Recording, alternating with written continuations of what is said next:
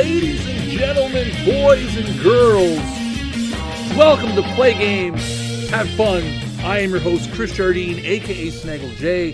For those of you wondering, what is this nonsense in your feed? We have rebranded what was formerly known as the Snaggle Show into this new podcast called Play Games, Have Fun, where we are going to discuss all things video games.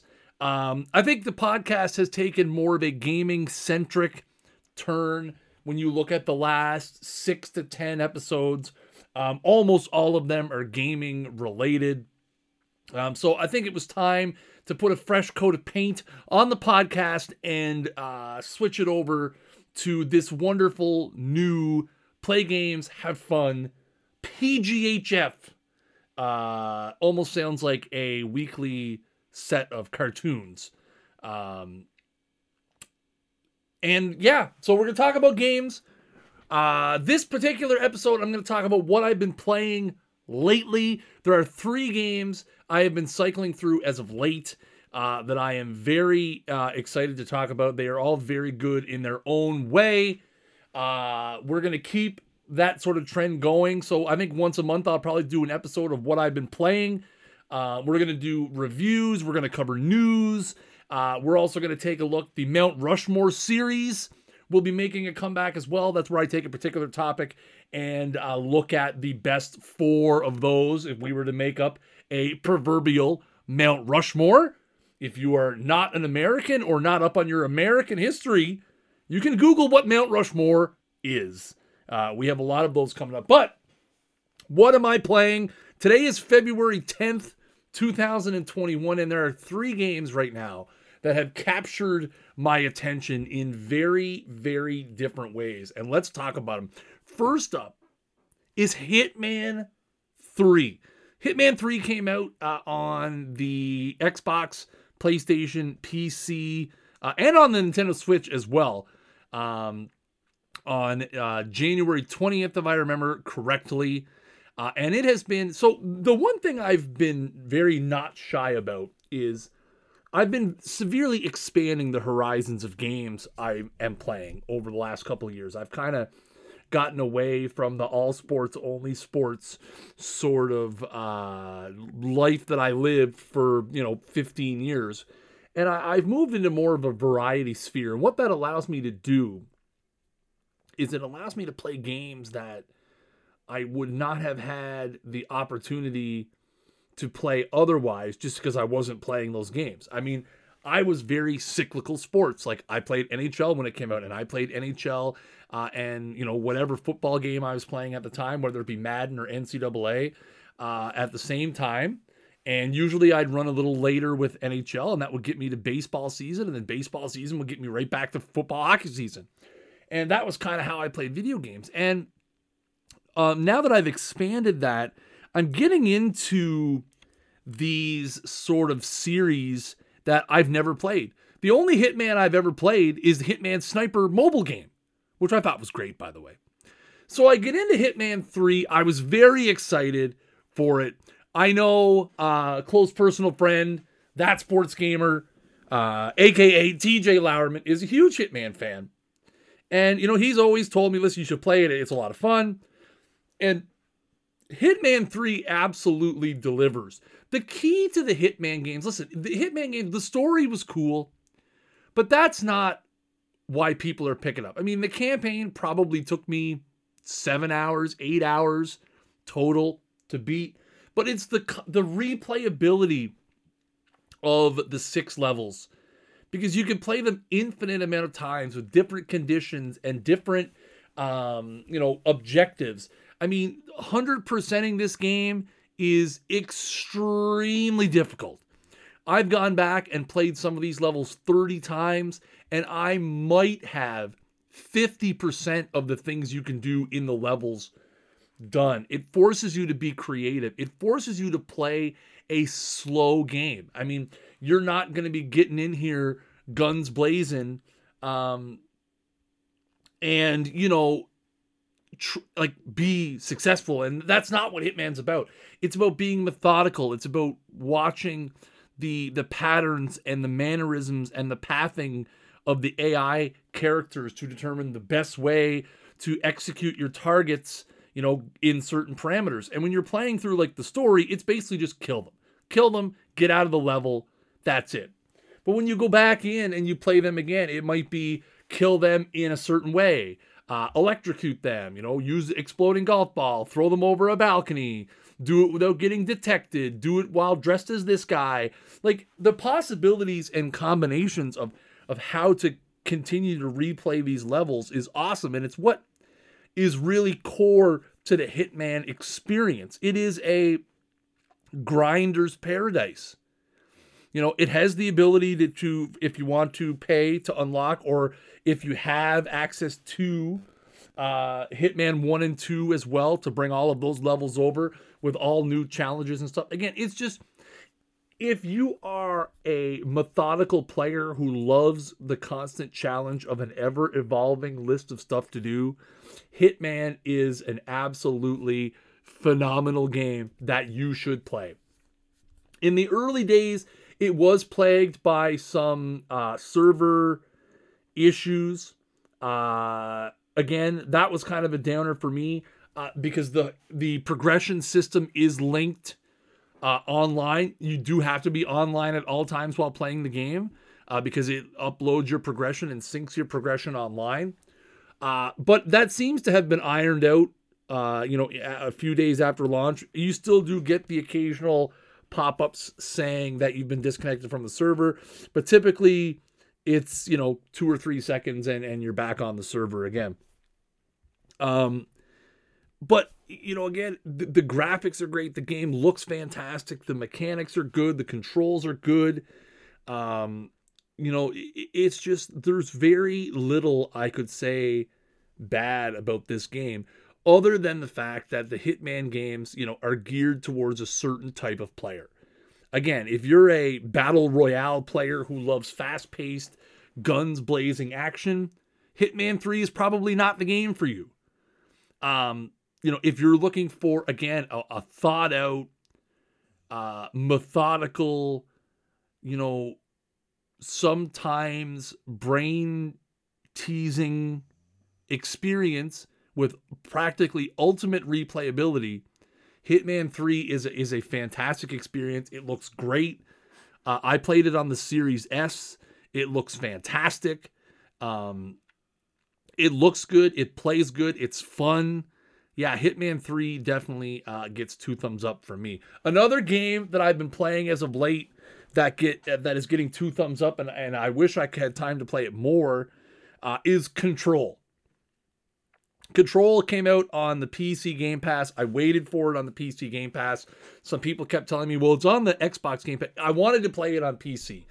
Don't ask me why, but I'm trying to play more of these games on PC. I have a high-end PC. I'm trying to enjoy these games on PC to get the full experience. Control, for me, is one of those games, and again, now, to name drop again, Rich is going to love that I'm playing this game because he swears that it's one of the best games ever made. And while it's a little early for me to start putting Control on Mount Rushmores of anything, Control is an extremely impressive game that I am absolutely loving. The biggest standout for me with Control, like when you make a RPG type of game that's, sort of open world. I mean, Control is kind of linear to a certain extent, but the biggest thing with these that draws you in more, because again, Control has an amazing story. It controls really well. It plays, no pun intended. It plays really well. It looks amazing on PC. I'm sure it looks just as good on the Series X, PS5. But what takes this game to the next level is the acting. The characters in this game are perfect character models. The voice acting is phenomenal. That to me is what keeps a good RPG from being a great RPG, is the acting and the models. Basically, when you can look at a character and sort of relate to them, and they're well acted and the pixels look good, it's easier to connect with that character. And then as you connect with the character throughout the game, much like you do in a TV show or a web series, you become invested in the characters. And investment in the characters is an experience driving tool. Because now you want to see, well, what's going to happen to that character? What's going to happen to this character? You start getting ideas in your head of what may happen. You start thinking about certain paths that you want to take. If there are decisions to make, you start relating to the character in terms of what decision do you think they would make based on your connection with them. Control, to me, does so many things well. And it's easy to see how Control showed up on a lot of Game of the Year nomination lists for people out there, because it is, again, much like Hitman 3, there's very little you can say bad about Control. Now, again, I'm going to reserve my full judgment of it because I haven't finished it yet. I've only got probably 6-7 hours into it, but I've loved every minute of it. And again, it's just that amazing voice acting with really nice looking character models. When I met up with the assistant, and her name eludes me at the moment, but one of the first humans you meet, and she's kind of telling you where you can find this and where you can find that. It's acted so well. Deep down, maybe she's not being 100% truthful. Maybe she's not going to be 100% on your side. For a video game, the facial mannerisms are great. The voice acting matches with that. You cannot substitute that in any other way. When you have a game that has, poor gunfighting mechanics, you can make up for that with great special abilities. There are ways you can hide faults in RPGs, by covering them up with having strong other things. You cannot substitute poor voice acting for anything else. You just can't. It doesn't work. So I definitely, and again, if you have Game Pass,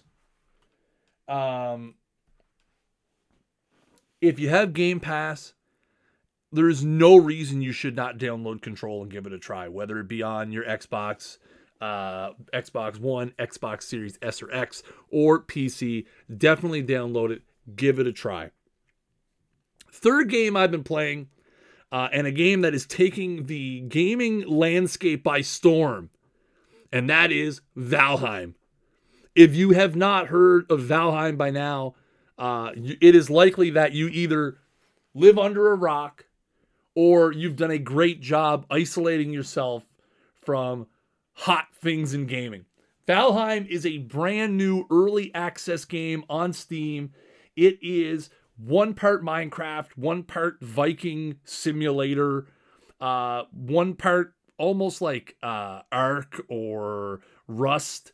So it's kind of funny because I had been looking for a sort of mindless game to play with building and crafting and stuff, and I had kind of got back into Stardew Valley a little bit with the 1.5 update, but Stardew Valley for me is more of a Switch game. It's a game I play on the Switch. Unfortunately, the 1.5 update is not out on Switch yet. Hopefully it's going to be out soon, so I can get back to that. Although with Bowser's Fury, Super Mario 3D World coming up on Friday, I'll have lots to play on the Switch.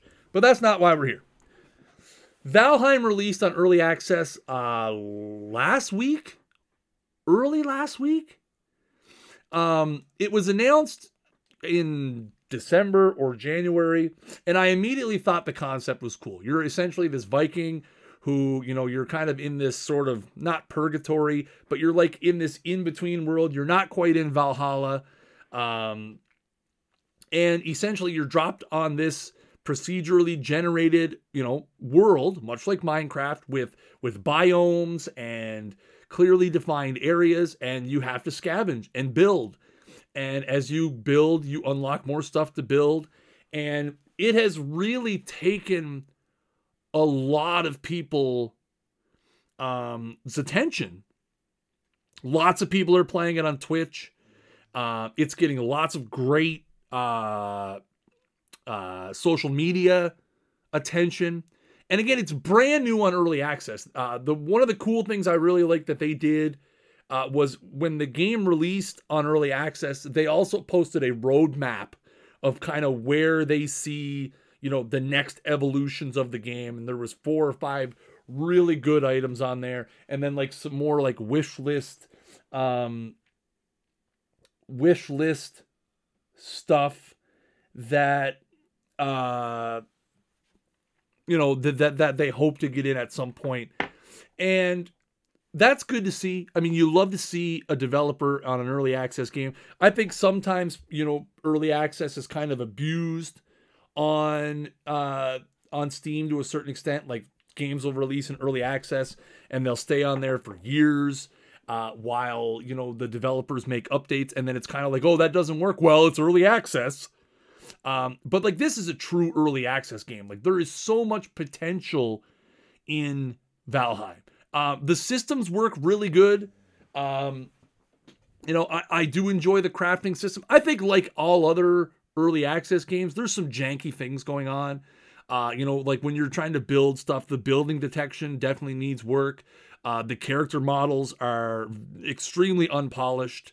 But again, when you're looking at a small dev team, those things are excusable. When you're playing what is essentially an indie game, you can excuse that stuff when the game plays really good. And for me, Valheim is just a lot of fun.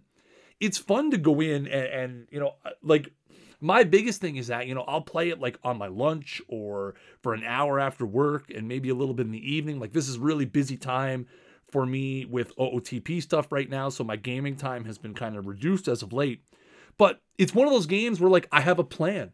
Like, okay, today at lunchtime, I'm gonna go on a hunt. I need to build up my flint resources. I need to find more foods, which means I need to kill some animals because I want to upgrade my workbench to this so that I can do this. And it's really, again, it's just it's one of those games where you sit down to play it, and the next thing you know, 3 hours has gone by, and like all you've done is like build an area for your beehives and like flatten the ground around the back of your campsite. And then you've gone out and found like 100 flint because you just grinded the water's edge the whole time. Like it's one of those games, much like I think a lot of people thought Minecraft was like in the original instance, right? You can just go in and you can grind away at different things. Yes, there's a story. Yes, there are bosses that you can track down and that you can defeat, but you can also just kind of go in there and work on your camp and collect food and clear out a dungeon or two and upgrade your workbench so that you can build more stuff. It is not perfect by any stretch of the imagination. I will say, knock on wood, it's been extremely stable, which is nice. I don't think I've had a single crash playing it. So that is a very nice thing to see. They've been very quick and open with the updates as well. I mean, when you open the game, the changelog is right there on the main screen on the right side of some things that they've updated in the first week or so since it's been out, which is great to see. I do like the fact that they have a roadmap of things that they want to add. And in the order in which they plan on adding them.